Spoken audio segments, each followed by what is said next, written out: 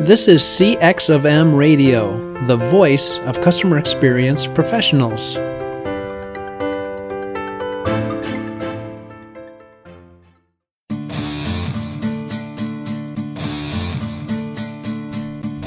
Welcome to another episode of the Tom and Bob Show, where each week we discuss best practices in the field of customer experience management. I'm Tom DeWitt, Director of CXM at MSU, and I'm joined by my co-host and partner in crime, Bob Keipel, Vice President of CX of M and retired Global CX Executive with General Motors. Without further ado, let's get this show on the road.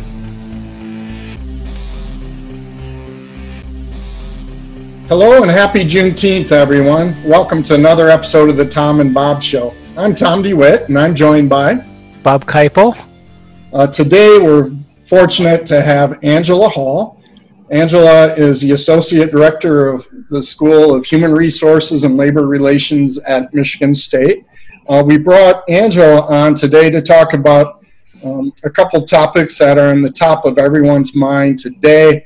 The coronavirus and the reality that many of us are working from home, as well as the Black Lives Matter movement and the topic of racial equality in the workplace, as well as the rest of our lives.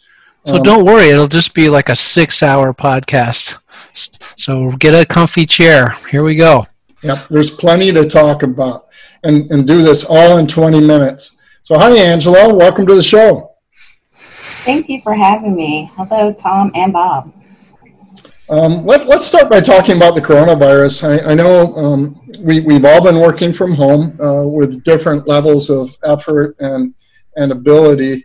What about when it's time for everybody to go back to work? Some companies are beginning to announce when employees are going to go back, and I'm sure much like the fact that people are hesitant to go to restaurants right now.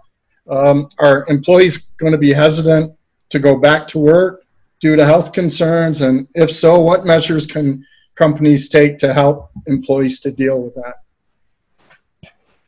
That's a great question, Tom. So first of all, I think some people will be anxious to go back. It's hard working at home. It can be noisy and distracting. You don't have like your whole setup like you have in your office, your ergonomically correct chair. But then there's going to be a great percentage of people who are going to be afraid to go back because they're afraid that they're going to contract the coronavirus, and they're not only going to put themselves in jeopardy, but the people with whom they live in jeopardy when they bring it back. I think people are scared of the fact that not everyone is going to comply. Since here in Michigan, some of the restrictions have been lifted, I've even noticed anecdotally when I go to the grocery store, like some people may not be wearing masks or practicing correct social distancing, and I'm sure people are going to be feeling that. How are they going to have compliance in the workplace? You know, the initial science that we have on this says that the way to cut down on disease transmission is for everyone to wear a mask. Well, if people aren't wearing masks, then that puts other people at risk. And, practicing good hygiene and then interacting with customers or like people who may have a customer-facing job situations where some people can't wear masks because of medical illnesses or because children under a certain age, they typically aren't wearing masks. So I know a lot of people are going to have anxiety about coming back to work and feeling what they may be exposed to.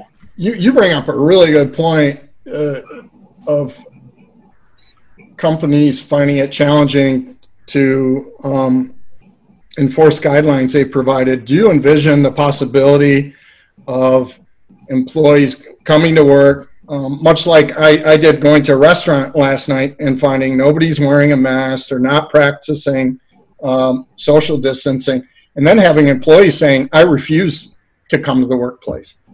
You're not protecting me. I'm going to work from home. What are we know that's going to happen.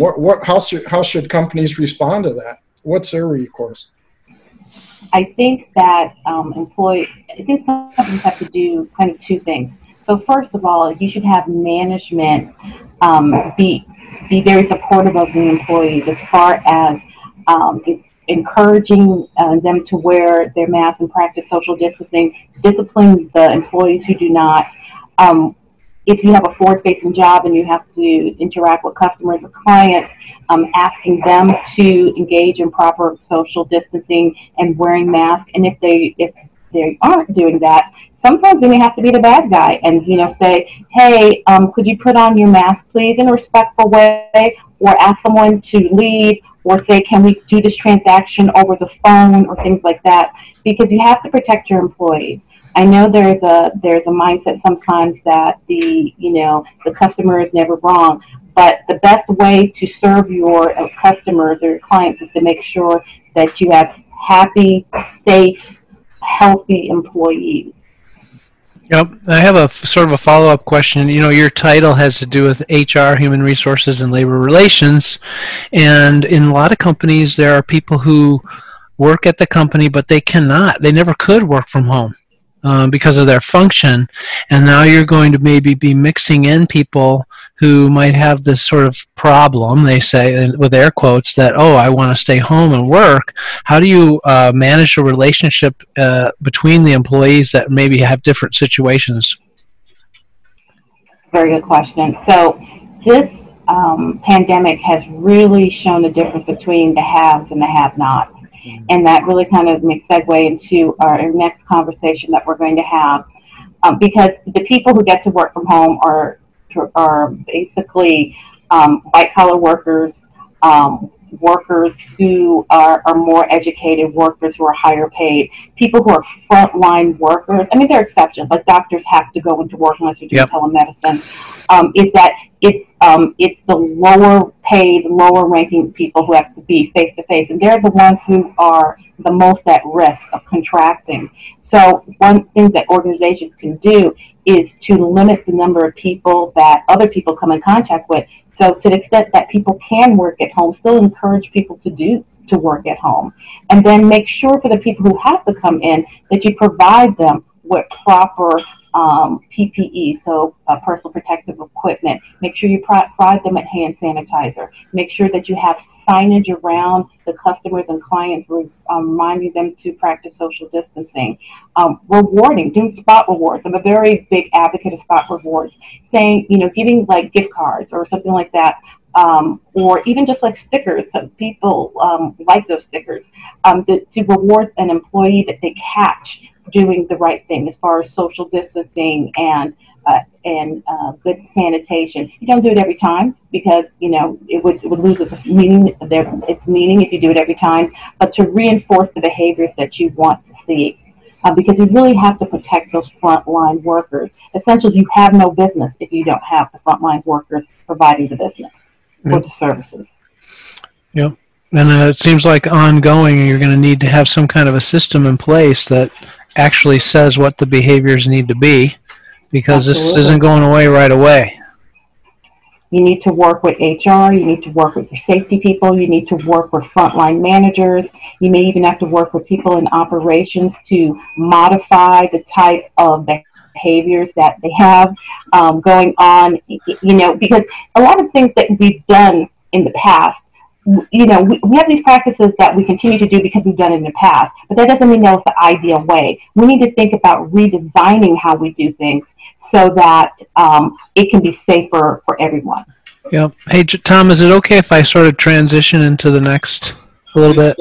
Yeah, so this kind of, on first blush, it sounds like we've got two totally different topics here, coronavirus and Black Lives Matter, but they obviously overlap here. And right now we're really seeing a lot of demonstrations, and we're seeing what some people would call like eyewash from CEOs and companies making statements and of support and things like this. As a pragmatic person talking to leaders listening to this podcast, what can we do, actually put in place as company leaders to make sure that we really are making changes that'll stick? That's a great question, Bob. The relationship between the Black Lives Matter and the pandemic at first blush don't look like they overlap, but they do. The pandemic has highlighted how a lot of frontline workers, essential workers, people who are at the most at risk are doing all of these services for us, and the disparities that occur in the workplace. So what are some things that can be done to so it just doesn't seem like they're paying lip service? The statements are good. It makes it from someone high in the organization, the president, and things like that. But it needs to be followed up with action. So things could be like developing policies such that employees are rewarded for their commitment to diversity. Like, for example, when they're doing hiring, what kind of recruitment efforts do they have to have a diverse work pool? Doing things like having formal mentoring systems in place. So the studies have shown that, a lot of times people have a tendency to gravitate toward people who are like themselves for mentoring. And as a result, sometimes women and minorities don't receive the same type of mentoring from people higher up in the organization. And it's not because it's like an overt discrimination. It's just that like. But when you have formal mentoring programs where you can mentor people of color so that they can get into leadership roles and progress into their careers and be in positions and be mentored in such that they're on the track to be in leadership positions themselves, that's another important thing. Another thing is to make sure that you're looking at the policies that you have in place in the organization and, looking at them with a diversity and inclusion lens. For example, facial recognition software. Some organizations use that in, for security and monitoring, or they may even use facial software in the hiring practice. But we know that the science behind that is that it doesn't work as well with darker skin tones, and the facial recognition software is not as accurate. So maybe trying to, for example, retrain the algorithms that are doing the identification, doing alternative methods, but making sure that you don't have policies and practices in place that reinforce discrimination, whether it be overt or conscious discrimination or averse or subtle discrimination. Angela, let's turn the discussion to customer experience. We've seen some pretty vivid examples of racial discrimination in relationships between service personnel and the customer. Probably the most widely publicized, the example of Starbucks manager calling the police when there were two black customers waiting to meet a friend. I've seen some other examples online that include racial profiling in the retail space, following black customers, asking them to leave the store if they weren't going to buy anything. As you and I know, most racial prejudice comes from our upbringings and our surroundings and the values that our parents and other people that we're close to have bestowed us with, and I guess none of us are innocent in that regard. We all have a certain level of prejudice and stereotypes that we may or may not ascribe to. Given that, when we talk about hiring practices, how do you a couple of things. So we've got that, and then we also have organizational culture. And, where we create a culture that is based on certain values that we want to inculcate in employees, and we want them to put on display in their behaviors. So from an HR standpoint, and for lack of a better word, I don't know what else to say, but how do you screen for racial prejudice in the hiring process? And then secondly, how do you create an organizational culture where employees don't have this knee-jerk reaction to kick into a mode where they're profiling customers and acting on it? Wow, those are good luck. Good luck with this question. Am I wrong? I mean, as much as we try to interview for individual customer centricity, and empathy and all the things we want to see in service personnel, how do you assess someone's openness to diversity, racial and otherwise?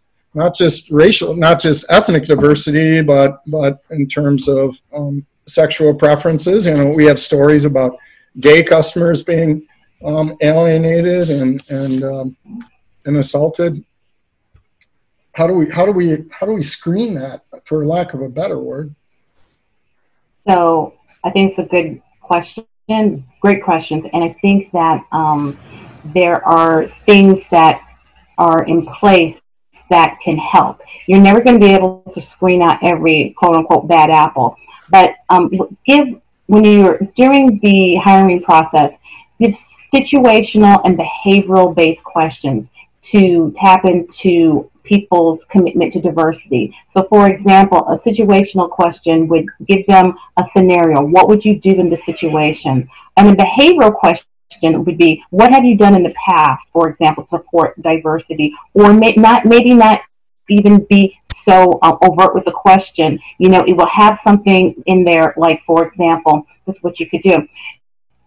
There's a good study that was done at University of Chicago, and then there's another studies done in Wharton, where they had resumes, and they're the same resumes with the same qualifications. They just changed the names, and some of them, the names were changed from a quote-unquote white-sounding name to a quote-unquote black-sounding name, and seeing how people would pick, and people overwhelmingly chose for the names that sounded for white as opposed to black, even though it was the exact same resume. So what you could do is give them type of assessments that maybe assess, like rank these resumes in order. And if you see that someone is like prioritizing a certain resume over another based on gender or based on like ethnicity or some type of maybe hidden type of bias or maybe overt bias, that can be a signal to you.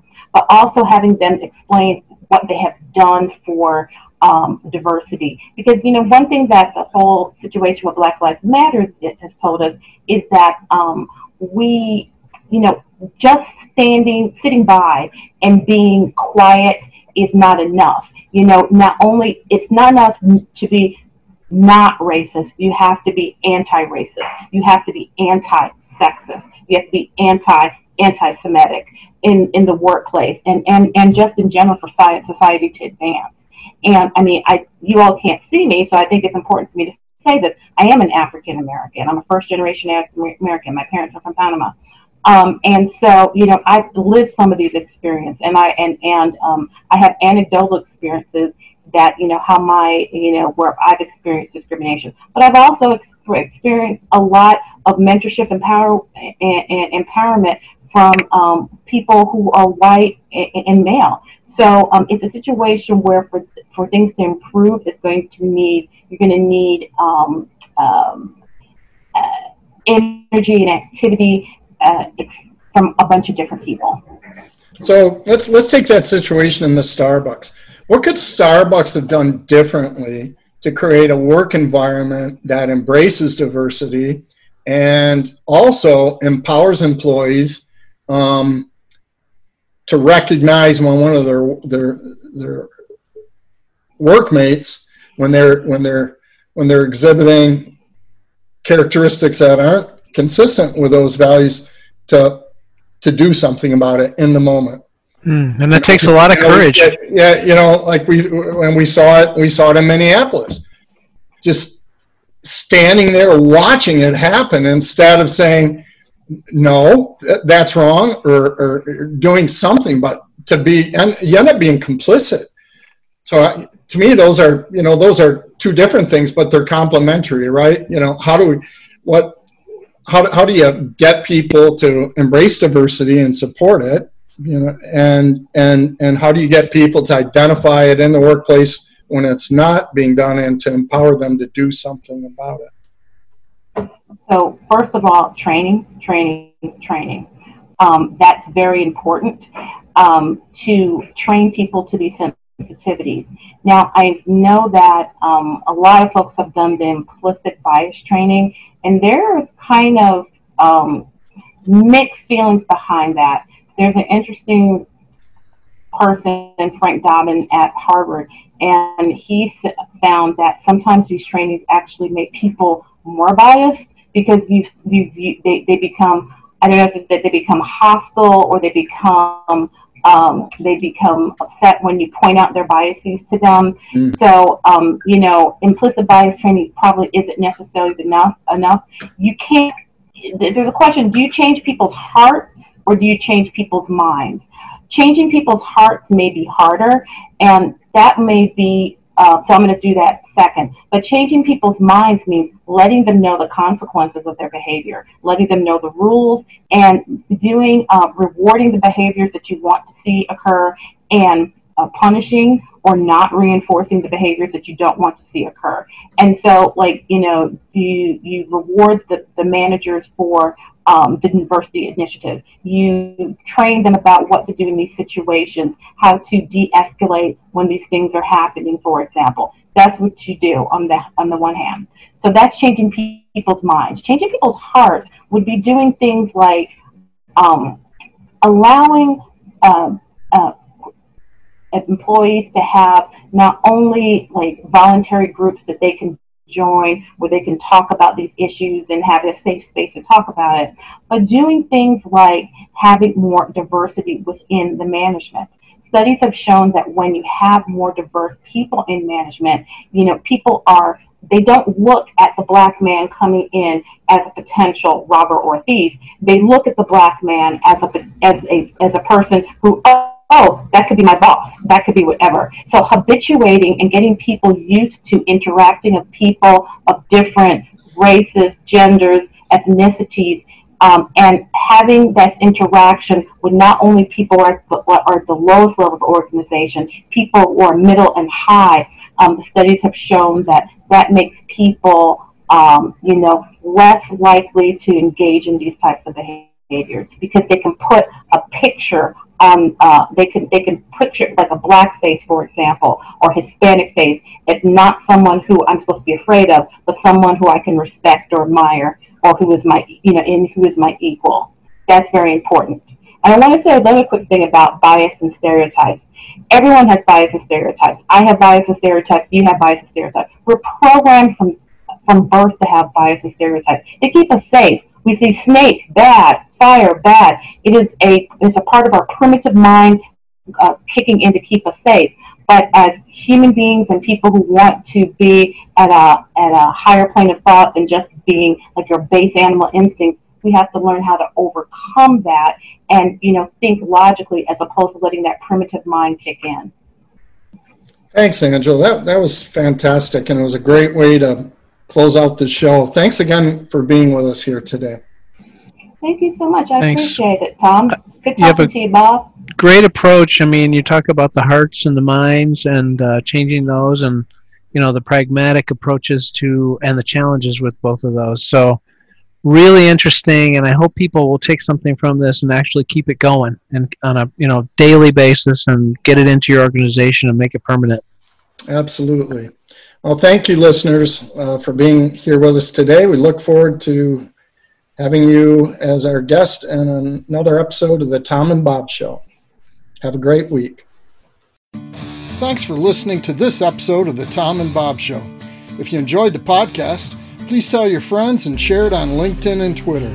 If you have any ideas or suggestions for future podcasts, send us a message. We'd love to hear from you. After all, you're our customer. Thanks for joining us for this session of CX of M Radio. Be sure to rate, review, and subscribe to the show, and visit cxofm.org for more resources.